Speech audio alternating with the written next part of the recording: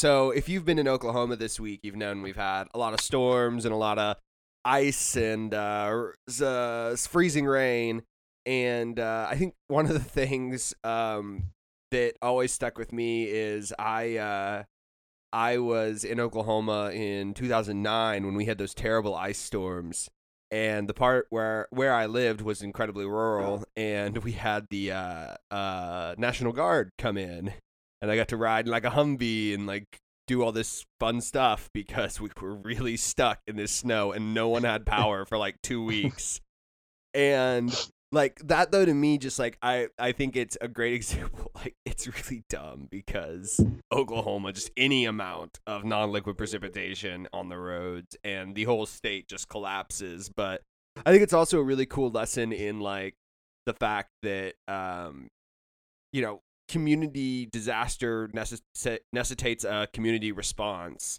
And like that's something that like socialism and communism are way better than capitalism for, because it's like, sure, under capitalism you can like buy a generator beforehand, but like if it happens and like you can charge an exorbitant amount and just hold people over a barrel, or you can just be a community and fix the problem together like you need to anyway.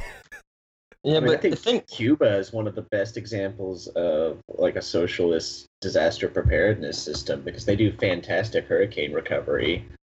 They get so much snow. they really ride out those blizzards. I don't know how they do it, but I don't know, man. I really want to think about those roofers that you like pay $2,000 to and then they never fix your roof. You know, what about their interest, huh? I don't want them to die. I don't want them to starve. I mean, shady contractors, I think, is like the staple of capitalism, the way like bread lines is the staple of like bad Russian communism, like state capitalism. I've had at least 3 Uber drivers here in Boston who are Irish dudes who also own a roofing company, so I don't know if they're doing so hot these days either. They've just got millions in unbilled service. They're just sitting on like the. That's how they make their income look legitimate, is Uber driving. Exactly. That's going to be the new thing. It's a damage sharing app for natural disasters where you can crowdfund your home repair and they'll match you to nearby contractors in your area for exorbitantly inflated prices. Who will take that money and never call you again. They'll just relieve you of your cash, because that's the way it needs to happen. See, I just think, I think, one, we should start that business model to pay for the show. Price gouging? The show does not cost that much, let me tell you. Okay, it's very expensive to have a SoundCloud account, a Pro Plus one, insanely expensive. Well, the thing is, demand has really skyrocketed since the recent disasters, and it's much harder for us to get resources, so we will be increasing our costs by approximately $100 a month. I'm just saying, it'd be a good app. The 3 eggs and cup of coffee I had for breakfast this morning cost a total of $483, and I'm going to need to invoice somebody for those expenditures. Because if I hadn't done the podcast, I wouldn't have woken up until 4, 5 p.m. That's right. We need hazard pay for having to be online in the middle of a natural disaster. Yeah, listen, I walked from my bedroom and the United to States my office. is a constant disaster. Yes. Many months has come and gone since I wandered from my home in those Oklahoma hills where I was born. Many a page of life has turned, many a lesson I have learned. Well, I feel like in those hills I still belong.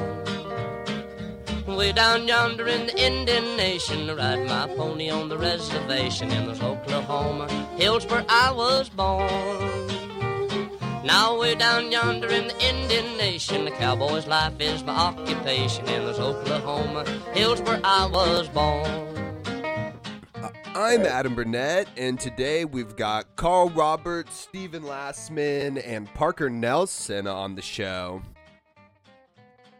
Hey everybody, I just wanted to say I'm officially in DFA now. If y'all follow me on Twitter, you probably saw that I put the rose thing in my account to trigger libs. And, I did that for a number of reasons, ranging from the ideological to the pragmatic. And while I'm a big fan of DSA, I wouldn't have joined it otherwise. The show is and remains separate from any political group, and both Adam and Parker are still independent people. And I mean, Lassie and I aren't representing anybody when we're on here, except for, Oklahoma's. I represent the Tea podcast. Party, actually. I represent Stephen Colbert. And this is Red Star over Oklahoma. We are a small political and news podcast broadcasting about left Oklahoma. And I just want to take a second, too, and say that I think it's super important that we mention that kind of stuff just in an effort to be transparent, if nothing else. I think that's one of the things everyone gets frustrated with news media, and we can't, eliminate bias, but we can at least be transparent about it. And I think super important to say that our views are not reflective of any organizations of which we are a member, because we are dumbasses and we don't want to speak for them. We're dumbasses that like to think we have the ability to critically think when, debatable. Just about all the time. I'm pretty sure I'm a turtle's dream, but let's not get into it right now. Speaking of things we should get into right now, our first national story this week is, I'm sure, not going to surprise anyone, but the New York Times followed up on some reporting that that NPR did, that basically found that in the last 4 years, there has been a major resurgence of black lung disease. And I will be cutting Zoolander coughing throughout this segment. But I forgot you even showed me that last night. The black lung. But this, so basically what happened is that NPR and the New York Times, through some reporters, went to hospitals in Appalachia country in southwestern Virginia, and I'm trying to remember, Kentucky, where there's a notable historic coal belt, and essentially has found that this disease that doesn't really have any cure, it happens because you breathe in coal dust, has been on a very sharp rise. This is something that was pretty limited in the industrial era and has now come back. In 2014, the Obama administration had passed some regulations about lowering dust exposure and trying to limit the amount of people who are affected by this. And, as we all talk about, the Trump administration just does everything it can to repeal and replace those kind of things with nothing.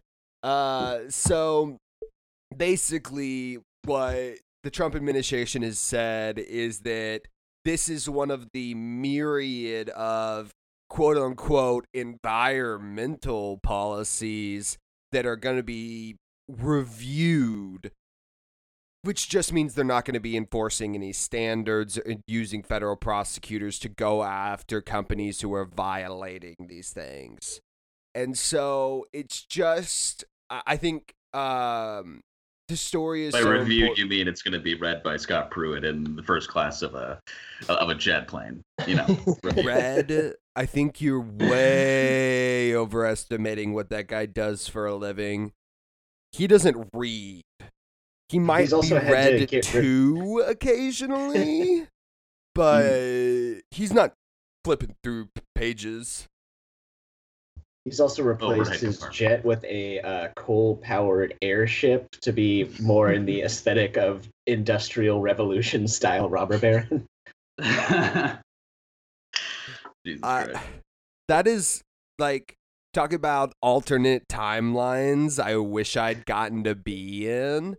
I am pretty upset that I missed the Will Smith Wild Wild West of capitalism. Just giant steam-powered tarantulas crushing towns and demanding feuds. Well, hopefully with the return of industrial-style long afflictions, we also have a resurgence in industrial-age socialism. Bring back Eugene V. Debs. That's what I'm saying. But yeah, I mean... I think we're gonna get like people in getting put in the meatpacking industries before we get Eugene V. Debs again. Soylent's people.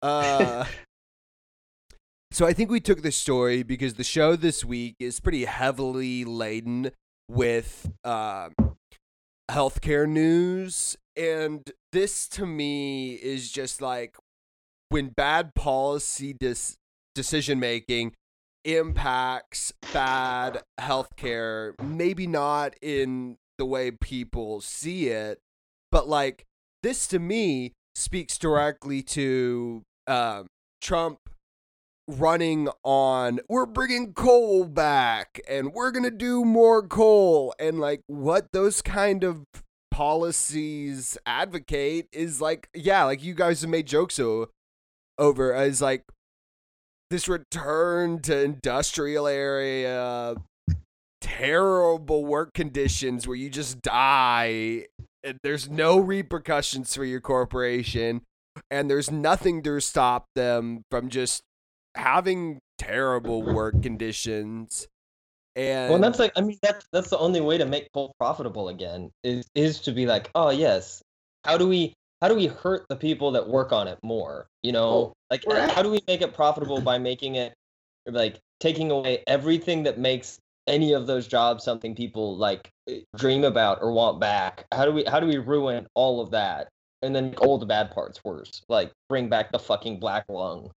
Well, and we're at a point now where like solar is a more a larger growth market than coal. There are more jobs being created in things like solar and wind, and so to like, you know, put increased tariffs on solar power and then switch to coal is really like setting us back from like even a purely Republican standpoint of we want to be the best country by not developing the next like future of energy production. We're falling way behind other countries. I think it can be pretty easily attributed to also like people who have a very large investment. I mean, obviously profit motive, who have a very large investment within those coal and industry sectors, lobbying pretty heavily to prevent, you know what I mean, that sort of transition. There's no logic behind it. It's definitely the lobbying. Yeah. R.I.P. energy sector, especially in Oklahoma. Yeah. Well, that's about what I had to say on that. So I'm going to plan on turning it over to Lassie to tell us about racism in homelanding. Yeah, so we got a real spicy one here with home loaning and how that negatively affects people of color, which may be something that kind of intuitively makes sense, but this article really breaks down the actual realities of it, how this actually happens. So it starts with talking about the Federal Fair Housing Act, which banned racial discrimination in lending. And this was a policy put forward in the 60s to prevent African Americans and Latinos who were constantly denied conventional mortgage loans. And so the idea was that, this has fixed it by ensuring that there is, regulations for who gets what home loans. But one of the real, the things that stopped this from actually being a progressive bill is what's known as redlining. in which, quote unquote, non-racially, you can increase home loan rates to reflect the property values in the neighborhood.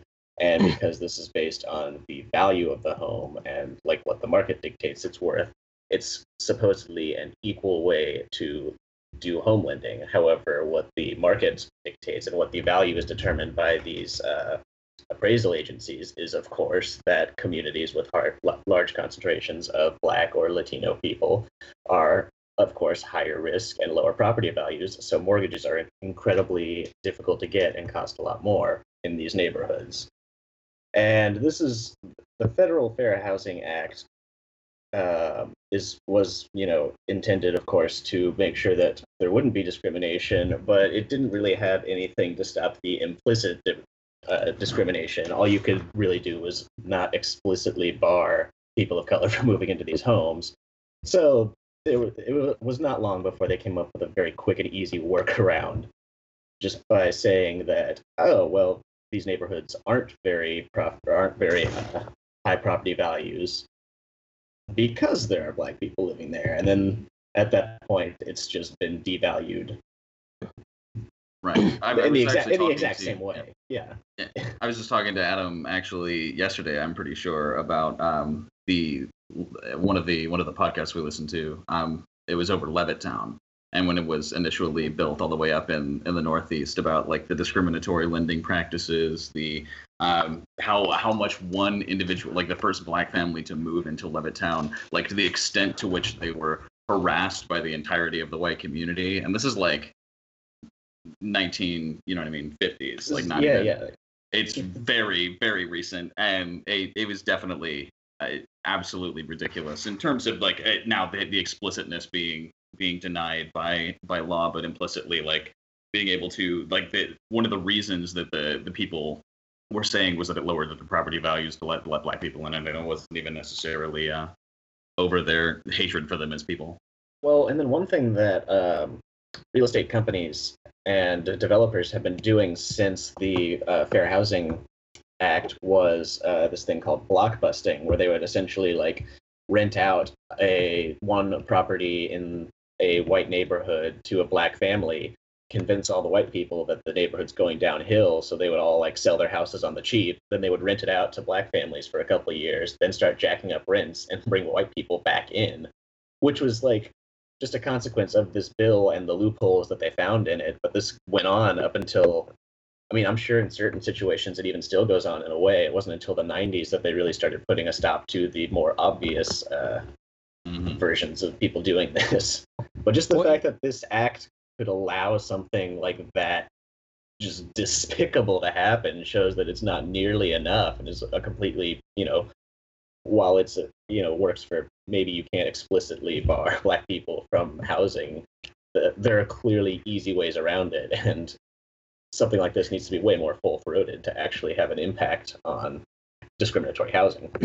I mean, even if you look at like the during the housing crisis in 2007 and 2008, like the only way you could, like the only variable that affected who was getting subprime mortgage loans at certain rates was like race, because people like white people with certain levels of income were not getting subprime loans, and then Black people with the same level of income would be getting them like 2 to 3 times more. And that kind of like racism is just so rampant in how we do housing in the US. Every single facet of it is like this deeply racist thing, because we don't have law. Yeah. And like how our law is structured is not this like positive thing where it's like the result needs to end up being one where there's no discrimination. Instead, it's like all you have to prove that it's not racist or something is that there was no like discriminatory intent in the first place. If you can get around that, so one of the real problems in our country is that almost all of our housing policy comes from the late 30s, early 40s, during a lot of like New Deal era public housing stuff under FDR. And what that means is that these systems for public housing and just any fair housing was made in a segregated America.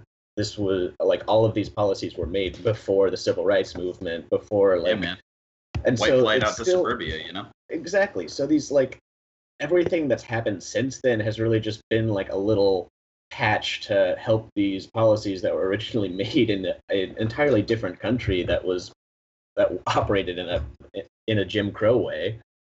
It's just like they put these couple of patches on, like the Fair Housing Act, and that's doesn't really fix the deeper issues that were built around segregating housing. Like, for example, a lot of public housing during the war was built around factories that built munitions and tanks and everything that they needed to fight during World War II, but they separated it into black and white housing projects, of course, because if you're working in the factory helping the war effort, you still can't do that near the whites. Can't hear of that. Oh, Well, yeah, they had which was to also- I mean- scream just to be allowed to work for the war effort.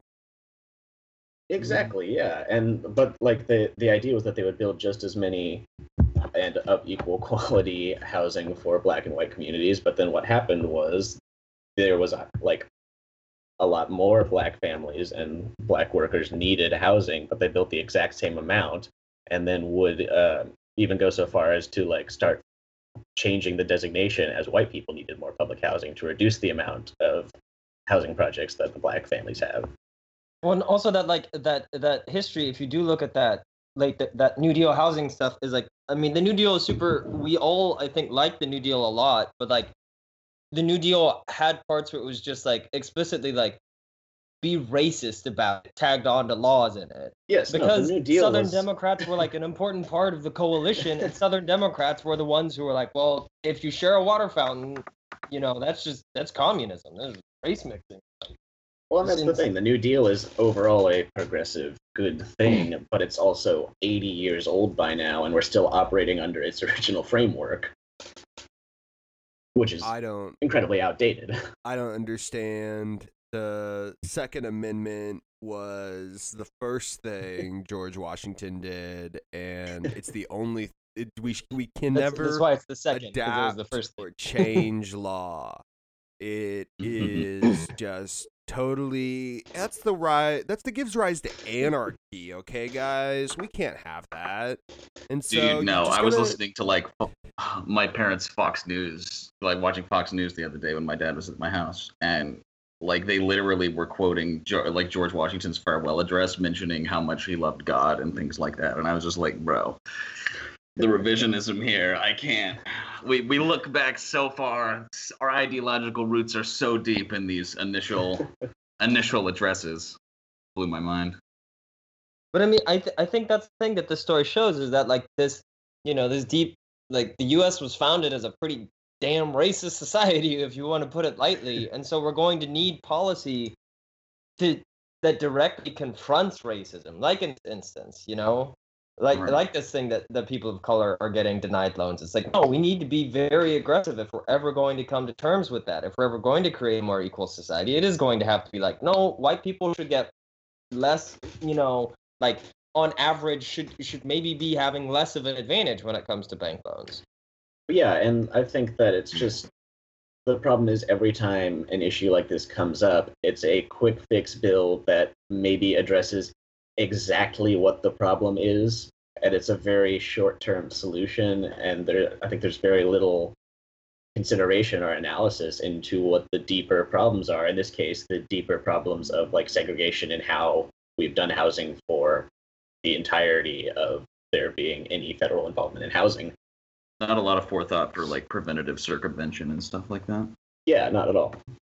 And I think one thing that's worth mentioning is, the last one we were talking about, the last article is clearly like a healthcare issue and it's like a public health issue, but to an extent, housing is also really an issue of public health. Like this is part of like your well-being as a human, and I think that, of course, right now our big fight is to get a healthcare bill for all, but things like housing are in the exact same camp as like these things that are for people's well-being and for their survival.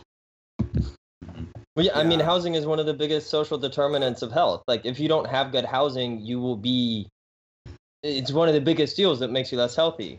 It's right up there with a bad diet or something. Like, it's super important to have good housing.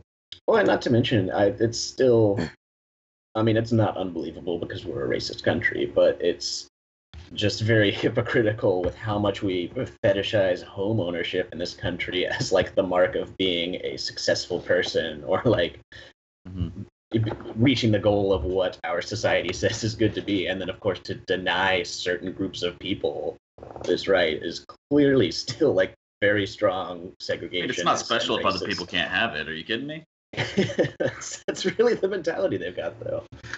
Yeah. Unfortunate. Well, while that is unfortunate, I think Parker is about to tell us about something even more unfortunate in Oklahoma.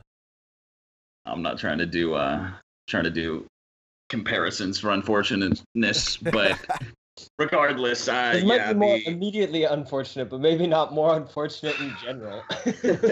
Yes. Oklahoma, amidst quite a few other states, are having a healthcare crisis. When are we really not? Rural hospitals are kind of being given the short of the stick concerning considerations for budget cuts. Core funding kind of hasn't been renewed for several not-for-profit community health centers, especially ones that are relying on Medicaid. They fluctuated heavily in the past few years from like as low as 2% to as big as 10% of a hospital's budget, which, if you understand how much money that flows through a fucking hospital at any given time, especially where they go into the red, because most hospitals are multi-million dollars into debt, not receiving this funding back is actually pretty huge. Numerous facilities in northern Oklahoma have put expansion and renovation plans on hold because of this sort of ambiguity from both the federal and the state level. It's gotten pretty far out of control, and there's a number of different reasons as to why this is. One of the biggest ones is the Republican plan to cut, basically their tax plan. They had a stopgap that was instituted, passed during the federal budget crisis, and it was meant as kind of a temporary agreement to give the government, to keep the government running smoothly, but it had upwards of 1.6 trillion in cuts to the medical industry. It spanned over like the medical device tax, what was dubbed as the Cadillac tax, which is a progressive tax on more expensive plans, of course, and just a general tax on health insurance. The major source of funding hasn't really been replaced for the ACA, nor has like the ACA been repealed or like a significant alternative put into place where you can get these types of fundings. And so like it just kind of leaves hospitals with like just kind of a shrug to their shoulders, like what the hell is going on? You can't just really like pull fucking funding without replacing like internal mechanisms of the existing plan. It'll just fucking collapse. Well, this is kind of scary because it just seems like the road to starting to like shut certain hospital doors and like closing down hospitals where they might be really needed. Right, absolutely, and the pressure's put even worse onto rural hospitals because the ACA has an internal statute that was supposed to, like the initial thought was that it was going to increase the quality of care that was given to patients, in that it penalized particular hospitals that had recurring patients coming in and out the door that weren't necessarily like under a particular chronic condition or whatever. And this actually like disproportionately hurts rural hospitals because all they see generally is like they don't have that sort of influx of people that are like one time and go, whereas they have a bunch of recurring patients and don't really have the volume that other community centers have. Variety Care, for instance, it's one of many centers that provide affordable care for thousands of Oklahomans. It's kind of being forced to consider balancing staff layouts. They serve like 120,000 Oklahomans, including 19,000 uninsured patients and 32,000 children. Yeah, deductibles also really like just kind of everywhere in the medical industry is kind of a mess. They have kind of insurance hikes have increased 76% on average over 2017. Had a noticeable impact on the number of uninsured patients receiving care.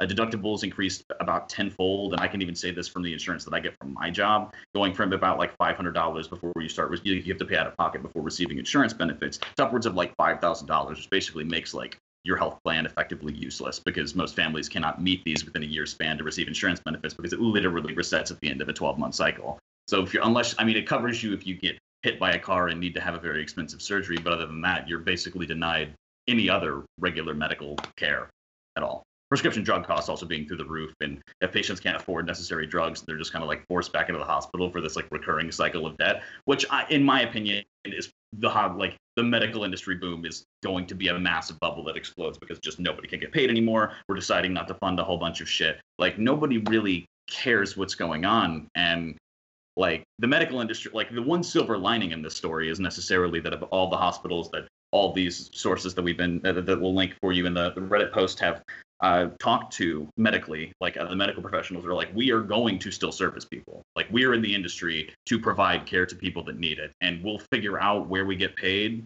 but that's not something that's going to stop. So at the very least, we have that.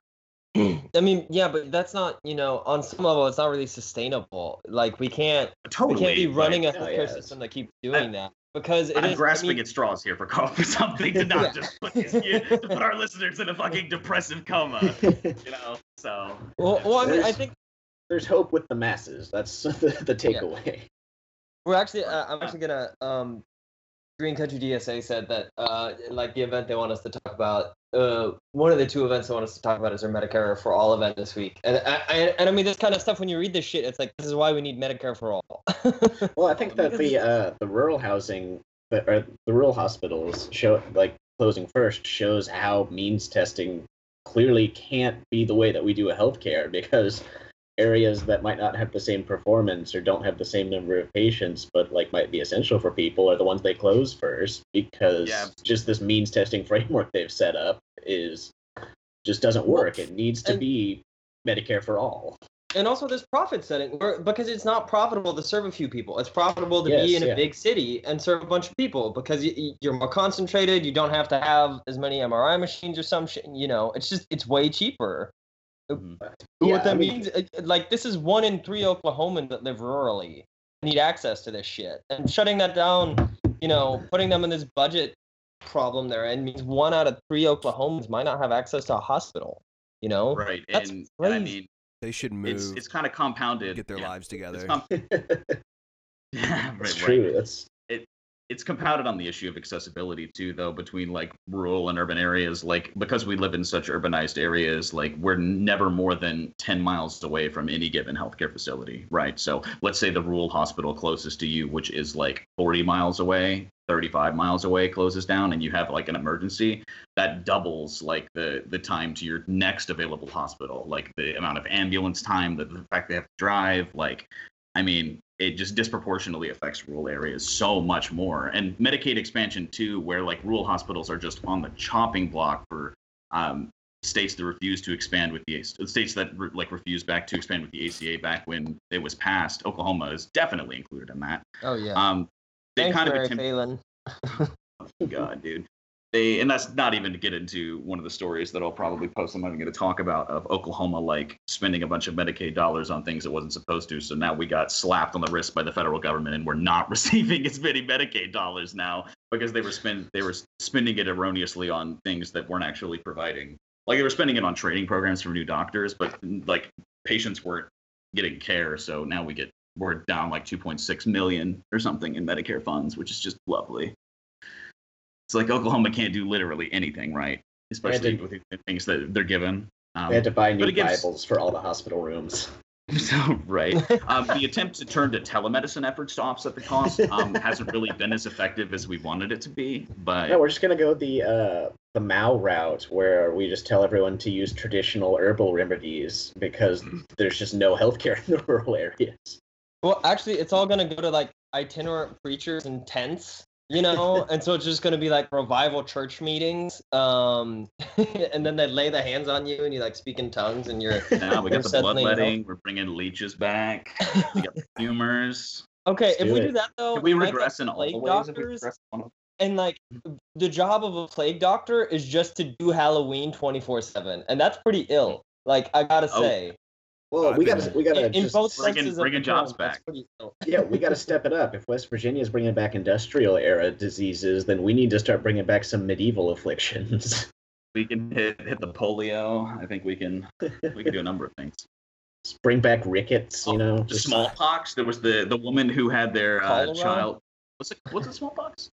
I don't remember There was, I don't know, Adams. There was a major disease affliction from some anti-vaxxer that their child, measles. It was measles. An anti-vax mother had measles. I was going to say smallpox might be a different story. Not smallpox, definitely not. But she took the child to the hospital. Like, we all got like like warnings throughout the state, and it was in Norman. So where this child contracted measles and then went to Chuck E. Cheese immediately afterwards. So they were like, go to the doctor if you had been at 2 urgent care locations and a Chuck E. Cheese.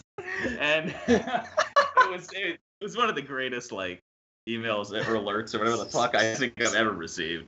But I was like, holy fuck, thank God I don't live in Norman anymore. I always thought Chuck E. Cheese was gonna like have patient 0 of the like robot instrument playing bear uprising, but not the measles uprising. Oh Man. no. Let me tell you, if there's going to be a contagious disease, it's going to start in the bottom of a ball pit. And Chuck E. Cheese's is one of the few places that still has a ball pit. That is where if you could go back to prehistoric Earth, you would just find a natural ball pit, and that's what the sludge that grew legs out of the ocean crawled out of. Was just the bottom of a ball pit. Those things are. How do you clean a ball pit? You can't. Do you clean the balls? Do you clean the ground underneath the balls? Do you take all the balls out? No. Here's what happens: kids shit and piss in there all day long, and then that shit and piss forms sentience and attacks human beings. Kids are shitting in the ball pit. Have you met 4-year-olds? Children. Have you met children? I just thought adults do that because it's fun. Because that's what I do when I go to ball pits. But that's like just normal, you know.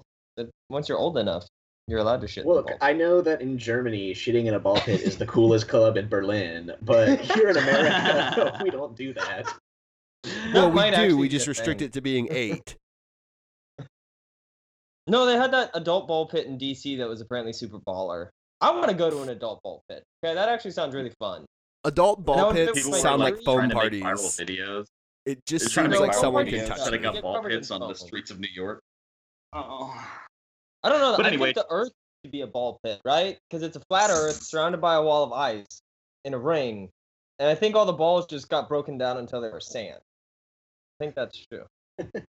I'm gonna let Masha tell you how wrong you are.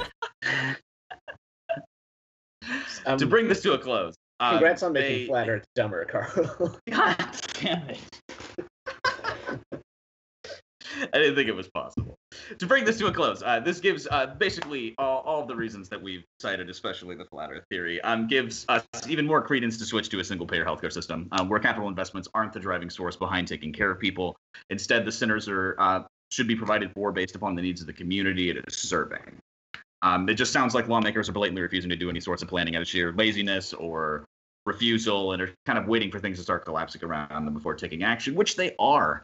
And so we're just, how far do we collapse before we force them to do something? Or well, I find it so like ironic in like a bad way, like in a dark, sad way, that like Republicans are the ones, also Democrats, but more so Republicans, and especially in Oklahoma, Republicans are the ones we can blame for this, and yet they're the ones who lionize this like, you know, Jacksonian image of America as like a bunch of yeoman farmers hanging out, living rurally. Ironically, a Democratic position way back in the day. But still, they like, that's what they lionize. And then they're literally causing this situation where like fucking preventable diseases that are literally not a problem in any other developed country are like killing people because I think that's the thing, though. I think that at least like, I don't think the Democrats give them anything either, so at least the Republicans give them like their own lionized image of being a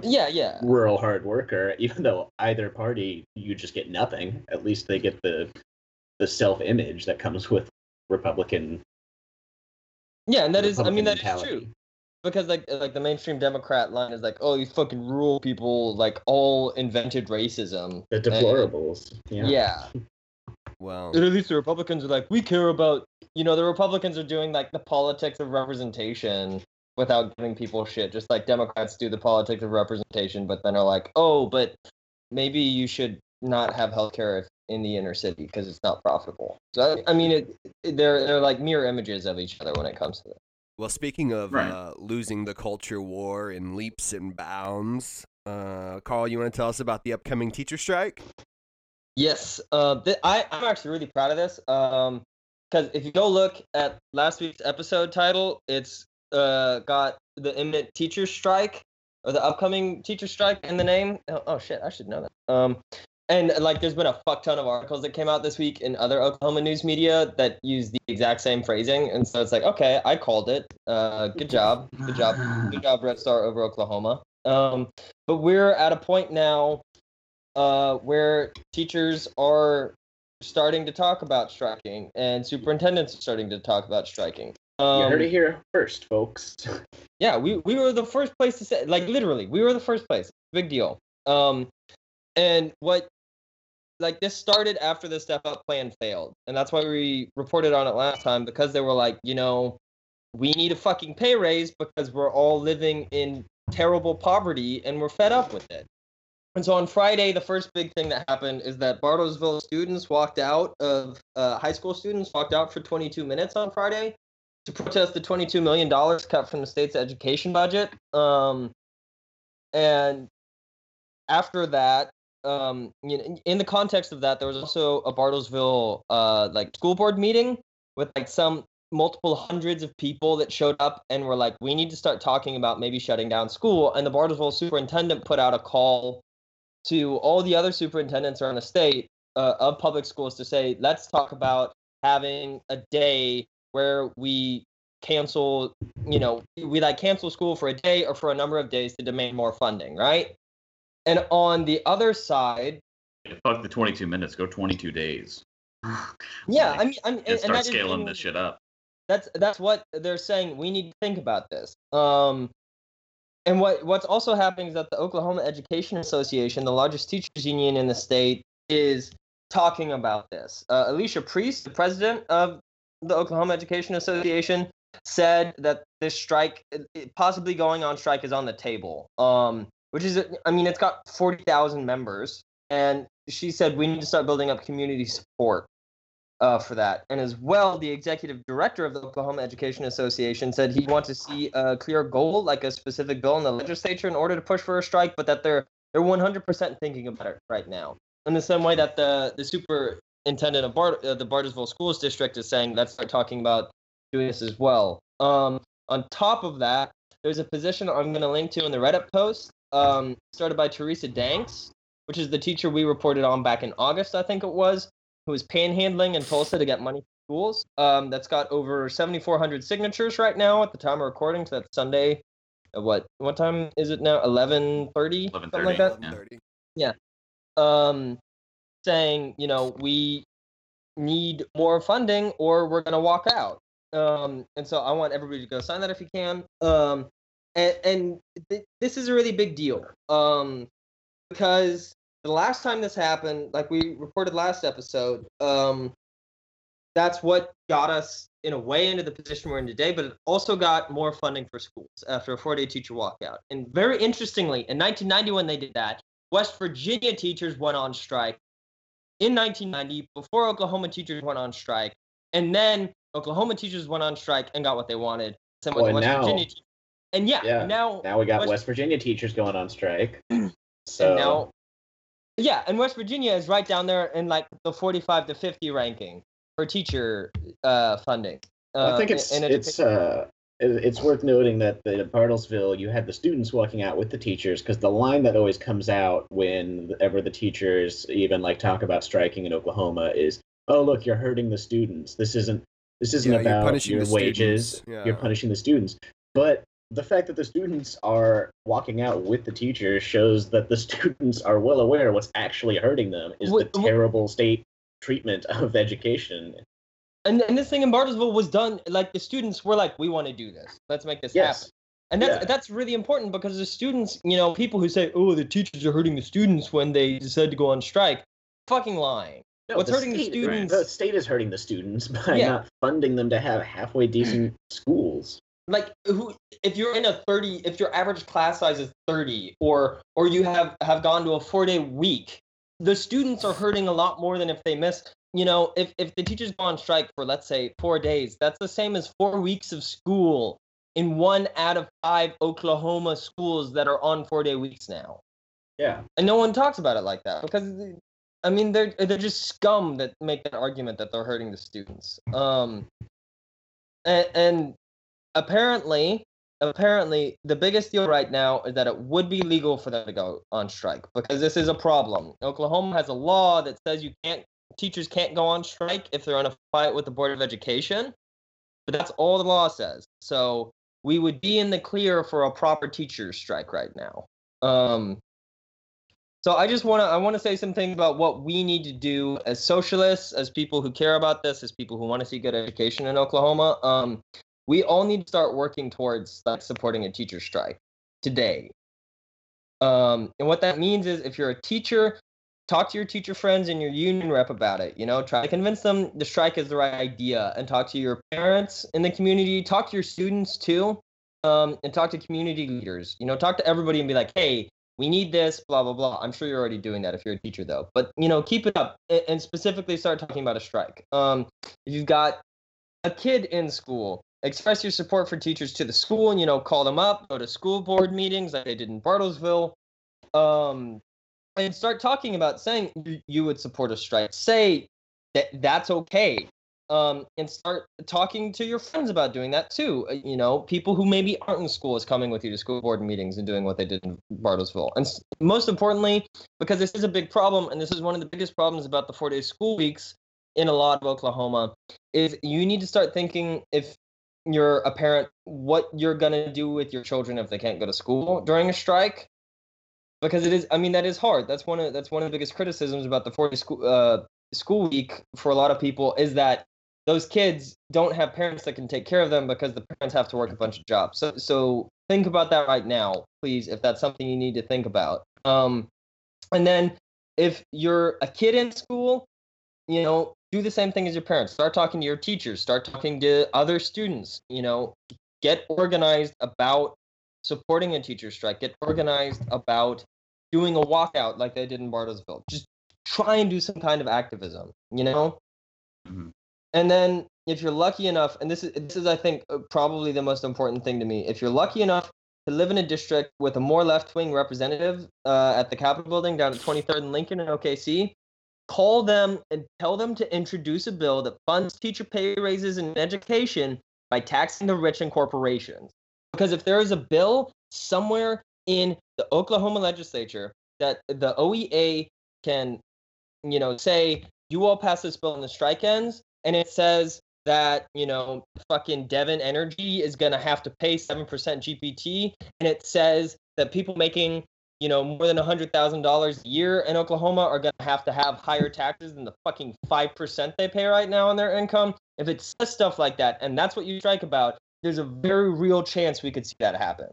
Giving it also the movement an actual definitive directive, and I'm not necessarily, I shouldn't say directive, but like an ultimatum, is makes your argument a much more persuasive, especially when you can dig your heels in at a particular position. So well, and then it also, I think it's really important. Like the reason the executive director of the OEA said that he'd want to see that clear goal is because if you go into a strike with a clear goal and you say, if you do this, the strike ends, suddenly, it becomes very straightforward, where whenever everybody is like, oh, you're hurting our kids by striking or something, you get to say, no, they're hurting our kids by not paying us enough, by not doing the thing we want. It puts the onus on the legislature to fix it, and gives clear goals that they're the ones who aren't meeting. They're the ones prolonging the strike if you have a message that you start with. Yeah, It's very straightforward in that sense. And it's also, the best thing is it's an election year. They're saying... Yes. Yeah, this is the time to put pressure on these representatives, because they're, for once in their lives, in a somewhat precarious position, so they can be shaken by something like this. Yes, and if right now people are saying that the earliest this could happen is April, and if there's a strike in April about this, there are two ways it goes, right? If there's a good bill that they can support and it doesn't get passed, those people we're going to see a Democratic wave that Oklahoma hasn't seen probably ever in its history come the midterms. Or we'll see that happen and see Republicans just shoot in a circle at each other because they had to raise taxes to end the teacher strike. We are in a great tactical situation for a teacher strike right now. And so everyone in the state of Oklahoma should be doing what we can right now to make, to take advantage of this, because it is super shitty where we are in terms of teacher pay, in terms of education funding, but it is an amazing position if we just use it right. Yeah, and I think the more voices that can come out and can tell people that we want this change, then the more effective this is going to be, and the more, I guess, really afraid the legislator is going to be that they'll have to do something.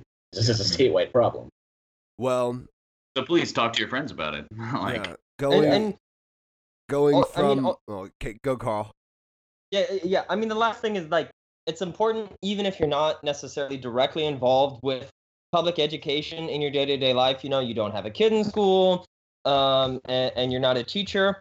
It's important to still be involved in this because even if this turns out the worst way it possibly could, right?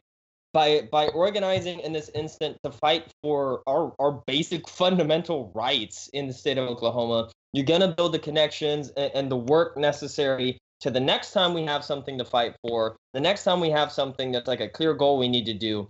There's we're going to have a list. And and it's very easy to sell people on better education. Everyone knows it sucks in our state. It's an easy sell to make to people. You can convince a lot of people that this is a good thing pretty easily. More truism than it is anything. And once you get somebody in on this, you know, maybe you get them in on you know, changing policing or prison abolition or something like that. Mm-hmm. You start developing the soft power necessary to see big social changes. So just get organized on this specific issue because it's a great one and it's a super cool way to pull people in. I'm going down that road feeling bad. Yes, I'm going down that road feeling bad. I'm going down that road feeling bad, Lord, Lord, and I ain't gonna be treated this way.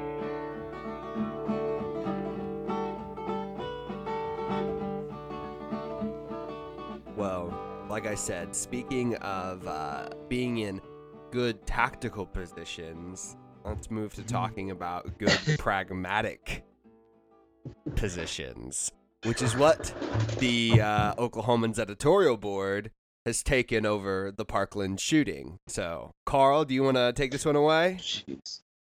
Yeah, so Adam found this one and sent it to me, and whenever we both read it, I started crying blood because I had officially become possessed by the devil. This was just straight conduit to hell. This fucking article. It's really bad. I'm so excited that I haven't read this yet, that I get to hear it for the first time. This is all new to me, so this is great. It's awful, guys. It's really bad. Get into her. Oh, I didn't even notice this. It came out at midnight. You know why it came out at midnight? Because they were summoning Satan. It's true now. It's actually confirmed. But so it's called Pragmatism: Guide Florida School Shooting Response, and it is by friends of the show, long time, no time, the Oklahoman editorial board. So let's get to it. The killing of children at school is every parent's worst nightmare and justifies enactment of policies to prevent similar events in the future. Yet many proposed responses to mass shootings would do little to prevent their reoccurrence. This must change. Protection of children in public spaces is a serious topic and deserves serious debate based on valid evidence, valid analysis. I am already putting air quotes around the words valid, analysis, public spaces, protection of children's, serious. Basically, they use editorial board. And so they continue. Many reflexively tout "quote unquote" common sense gun control after every school shooting. Events in Florida last week have followed this script. Subtle gaslighting that the fucking crisis actors bullshit. The second I saw that, I was like, "Oh, you piece of shit, garbage." Follow the script. Did you see one of those kids roast Rubio right on yes, in front of a whole shitload of people? Oh my god, they're wrecked. Wrecked. Keep going. That video where he was sitting there and somebody's like, "Just tell me you won't take money from the NRA," and he was just like, "It does not compute." That was you good. said that was don't good. take money in those. But yeah, let's keep going. Yet it's been proven over and over that most proposed gun control measures would do little to prevent mass shootings. How would we fucking know? How would we know? How would we have any keep idea trying what gun them. control does since we've never keep tried it doing once? nothing. It's like So the obviously Simpsons it doesn't episode. work. We've tried nothing, but we're all out of ideas. That's actually the Oklahoma editorial board's literally the only thing that's ever gone through any of their heads. Oh, they have ideas, Carl. You know how this article ends. They have ideas. Yeah, they have ideas. Writing at the Washington Post last year, Leah Labresco, a statistician and former news writer for the website 538, discussed the results of 3 months' work she and her colleagues did, analyzing data regarding roughly 33,000 annual gun deaths in the United States. Labresco, previously a gun control advocate, conceded that the case for the policies I'd lobbied for crumbled when I examined the evidence. What of restricting gun show or online sales, which critics decry as a quote-unquote loophole? Between July 15th and November 2017, the U.S. Government Accountability Office investigated whether sellers on the internet provide firearms to prohibited individuals. GAO investigators made 72 attempts to illegally purchase firearms on traditional quote-unquote surface websites. None succeeded. What of banning vaguely defined... Hold on. I wanna just pause for a half second. I wanna note that the Leah Labresco stuff. I wanna note that they don't talk about what that evidence was. They just say she saw the evidence and she decided that it wasn't gonna work for her and the case she was making. This is like just classic. Like, this doesn't hold any facts. It's just like completely empty. And then the next one, well, they don't even link to the article. Yeah, exactly. Like I remember when that 538 article came out, I literally read it. Just fucking link to it. Yeah, it's so simple. And then like the next one, and like but like seriously, the Government Accountability Office didn't find the thing that would make their job harder. Oh my God, it's almost like they weren't incentivized to do the thing that would have made their job more difficult. It's just stupid. Also, sure who's trying to like illegally $17 purchase a year firearms? Who's trying to illegally purchase firearms on like eBay or Craigslist, surface websites? Dumb. Keep going. Well, also, let's remember that the guy at the Parkland shooting bought it legally. Like, none of this loophole bullshit. He bought it entirely legally at a store. And Dylan Klebold and Eric Harris used their fucking parents' guns. Well, also, what this whole thing seems like is they're just kind of throwing some, like, very disconnected arguments to be like, well, this was actually wrong. It doesn't reduce the amount of guns sold. And then trying to piece that together as to say, so as a result, we should never have gun control ever. Yeah, Like, we're going to get to that. They have more to say. Keep going, Carl, because I'm going to hold on for... What of banning vaguely defined quote-unquote assault weapons? It's logistically challenging and ignores the fact that handguns have been used more than twice as often as rifles in all mass shootings in the United States from 1982 to 2017, according to available data. Oh, that's true. I Which they forgot don't passing provide. legislation's hard. Yeah. So we shouldn't Also- do it. Also, I love how they say this is like banning vaguely defined assault weapons. It's like, I'm not gonna say I want to ban handguns or something, but they just ignore that. Maybe just banning handguns would also solve that problem. Like, that doesn't even come into their idea of like possible things to do here. Well, that and the fact that legislation probably would define assault weapons. Yeah. pretty clearly, probably, actually. The fact that it would literally be a thing that's how legislation works, that you have these terms mean things. There's this Wait, whole we write a process bill? called like writing a bill and then going through courts to figure out what these things mean.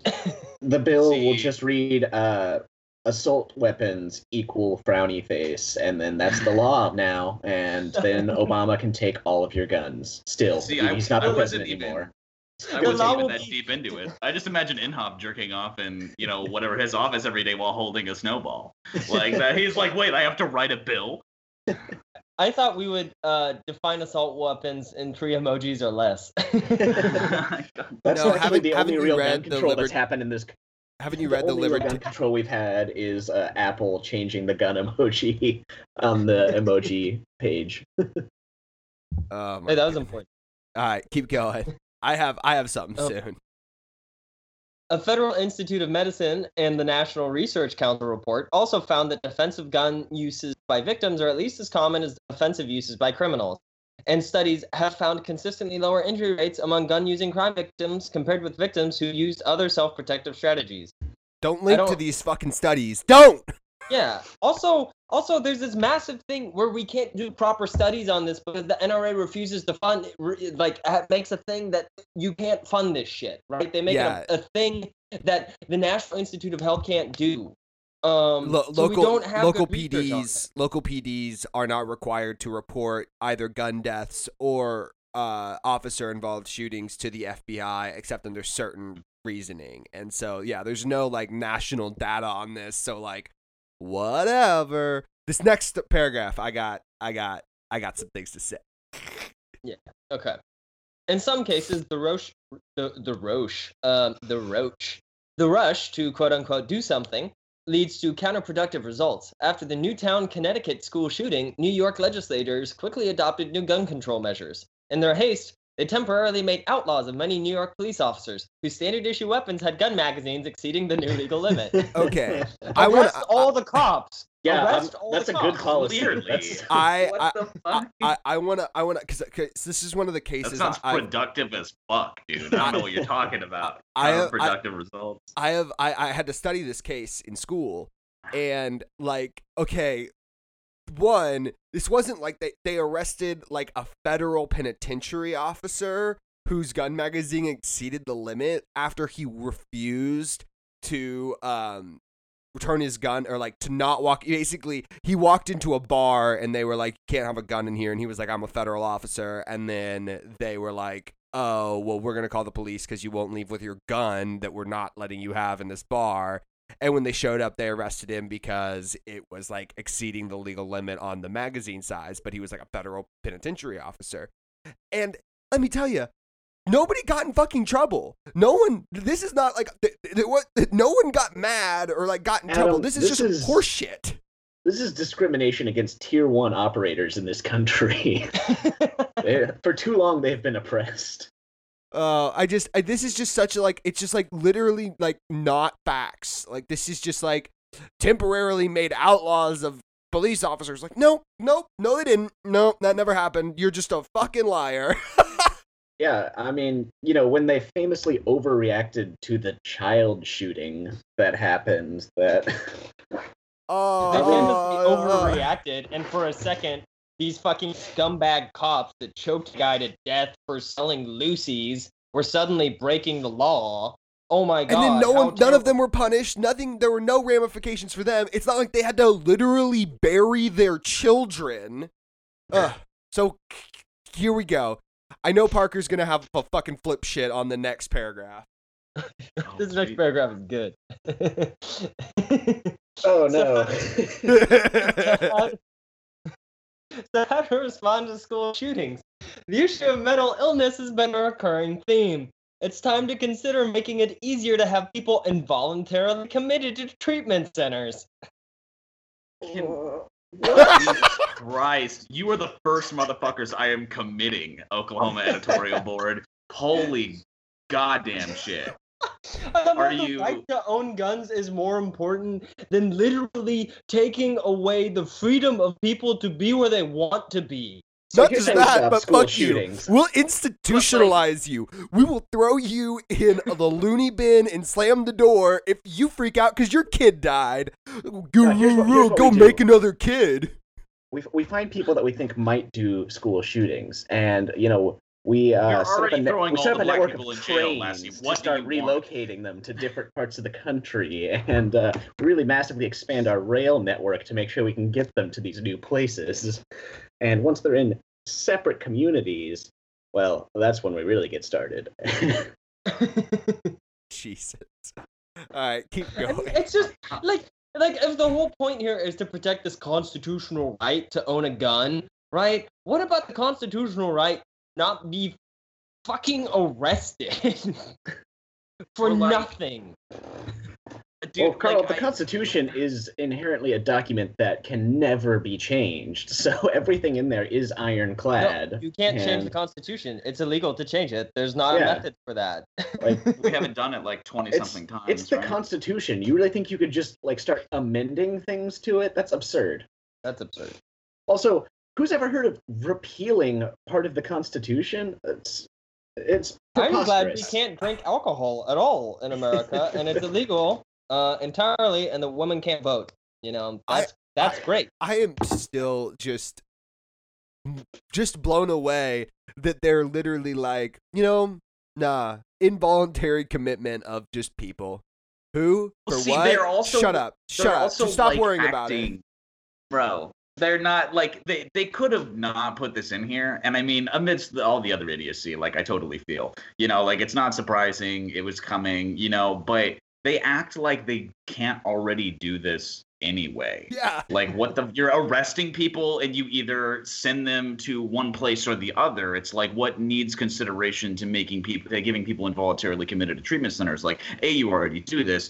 B, like you cite no enforcement Citations are mechanisms not that aren't already necessary there. on Oklahoma editorial board opinion and articles. They just don't exist. I mean, Well, that's the thing. That when you're trying to argue that we shouldn't get rid of guns, you're like supposed to put forward some alternative to be like, well, here's how we fix the shootings that happen regularly. But then you come up with something so absurd that it will never actually happen. So nothing really happens. Well, Just like, oh, you, it's all did hell you and did you wellness. look ahead? Because I think Carl's about to read us these next three Yeah. paragraphs that No. they have even more things for us to do.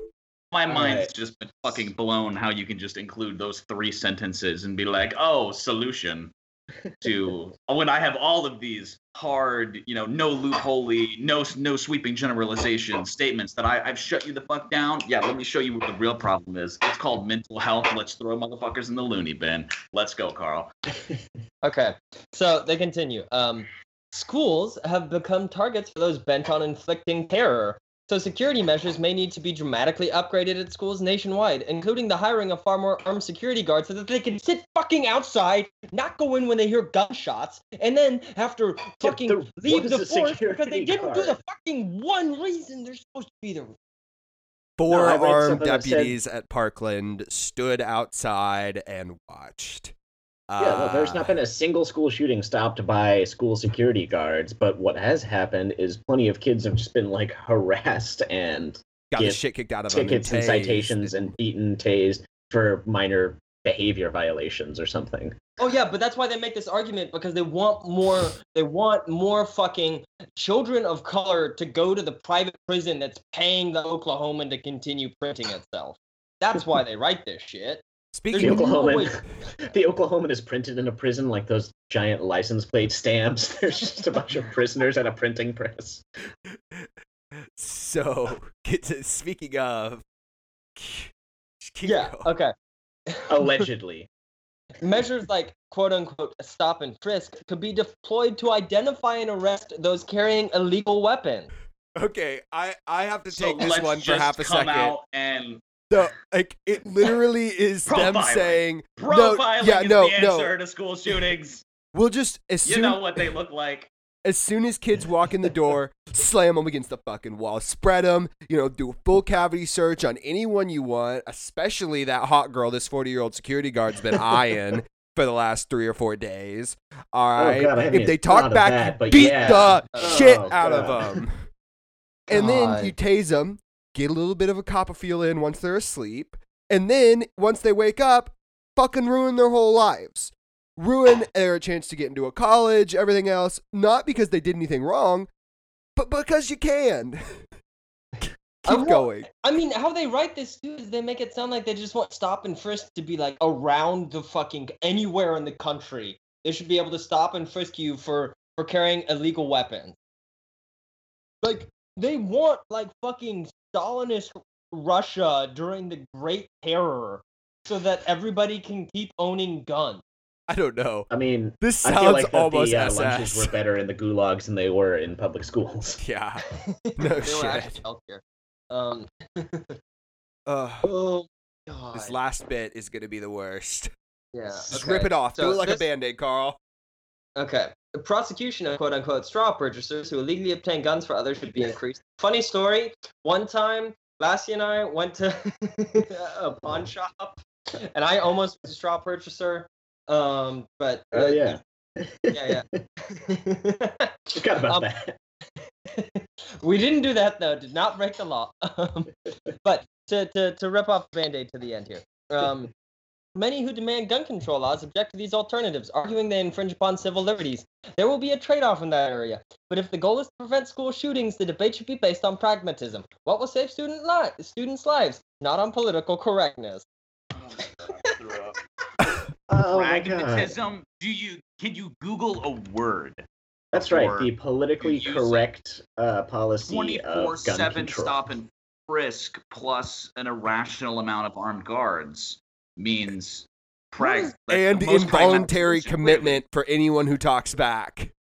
But what is more politically correct than saying we should massively curtail every American's civil liberties so that people can own guns? Like the whole Second Amendment fetishism is based upon like a cop stopping you and you do the sovereign citizen thing of you just fucking shoot them. That's the whole thing that the Second Amendment bullshit is about. And they're saying we should massively increase the rights of the police and fucking security guards to touch your taint at their own will. Yeah, that's the thing. They're all like, Isn't I there want the an amendment guns. about like no illegal search and seizures? Like, do they just care about one amendment and not the rest? I guess Yes, they really don't that's care about absolutely. like the They 14. would be you know? okay with all of them going away, except for Nah. 2. Like, really, I don't think they give a shit about any other amendment. It's that And even then, they can't read the first one. when Yeah. we found this article, man, it just the end. It's just like it's. I mean, we make the joke all the time, and I mean, it's kind of gotten played out of like, oh, to trigger the libs, but like, oh, we have to make this based on pragmatism and saving students' lives, not political correctness. Like, fuck you, libs, you aren't gonna do anything. It's like that's not what any like. Fuck, Yeah. you know, Democrats are awful, No whatever, one- fuck them. But you know what? Common sense gun control. Why don't we try it? Why don't we just fucking try it once? Why don't we just see what fucking happens if we get some guns off the street? And if we get guns into, like actually put in, like, diligent, like we talked about last week, like, diligent gun reform to, you know, affirmatively prove your mental health, to, you know, require you to keep firearms in certain ways, to limit the amount of, like, high magazine and, like, death-causing tools you have.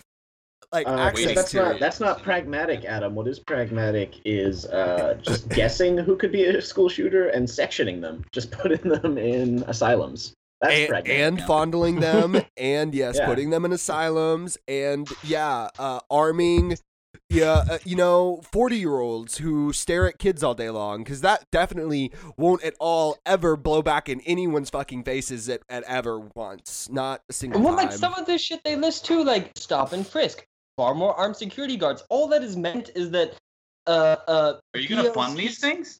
Well, no, they'll totally fund these things. Yeah, because this it is just the means one more thing that people will POC fund. children going to fucking prison. Like we've done that. We did that shit after Columbine with far more armed security guards. Look at how stop and frisk worked.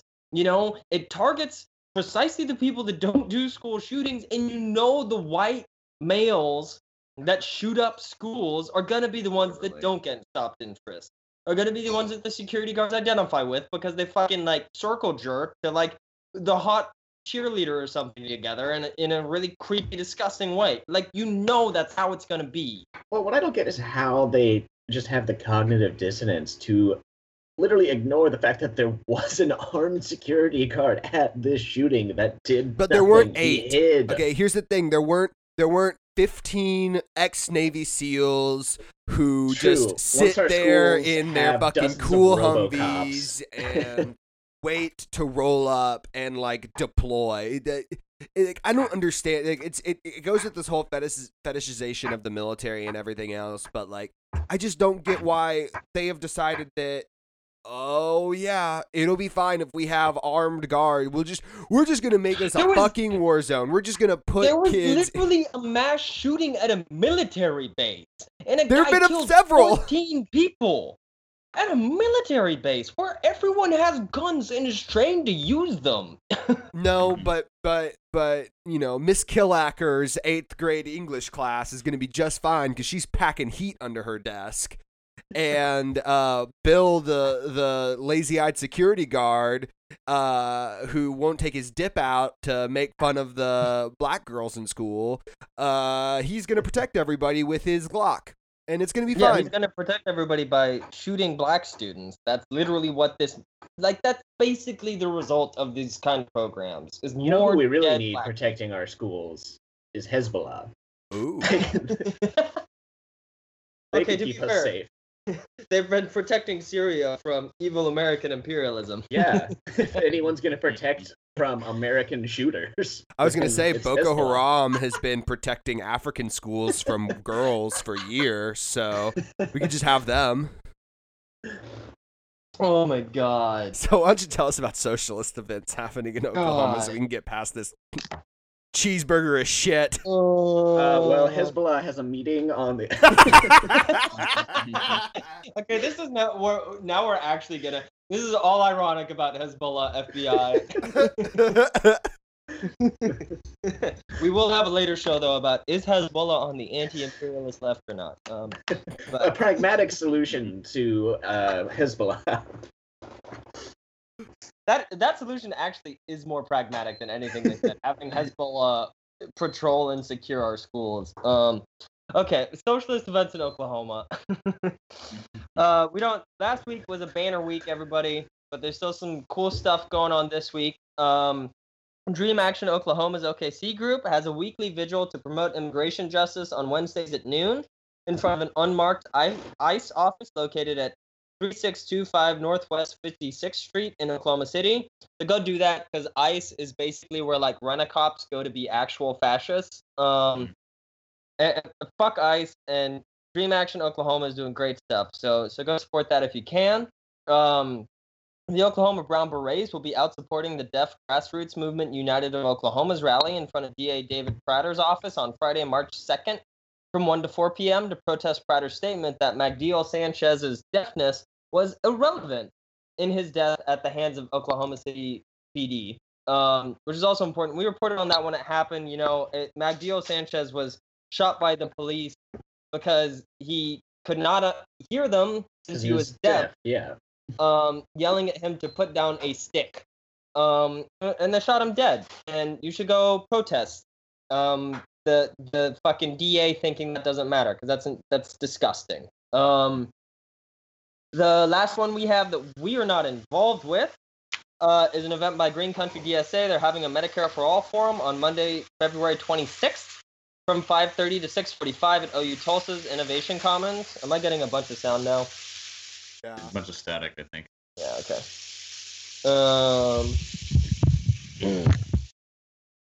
It only started right at that last one, so you can cut it out and cut it back in.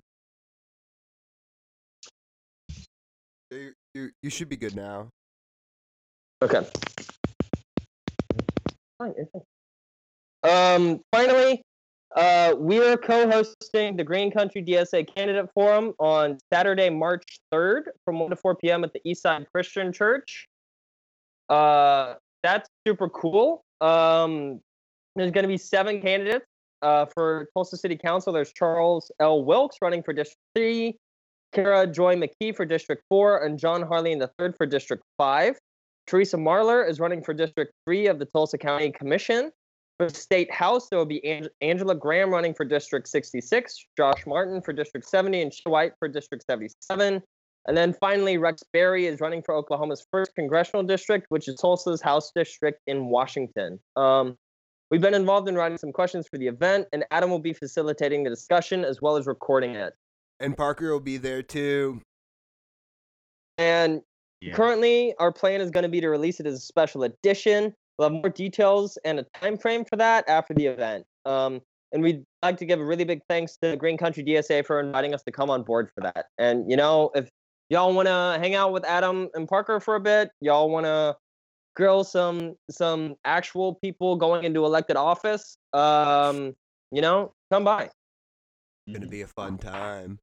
But because of that, I won't be in the show next week. Because I'll be busy editing that candidate forum. But the rest of the crew will be here. And as always, you can find us over at Twitter at RedStarOverOK. You can find us on our subreddit, r/RedStarOverOklahoma. You can listen on SoundCloud and iTunes. You can send us comments, questions, complaints, redstaroverok@gmail.com. Tell your friends and rate and review on iTunes, guys. Thank you so much. We'll see you next week. All right, see you. Later.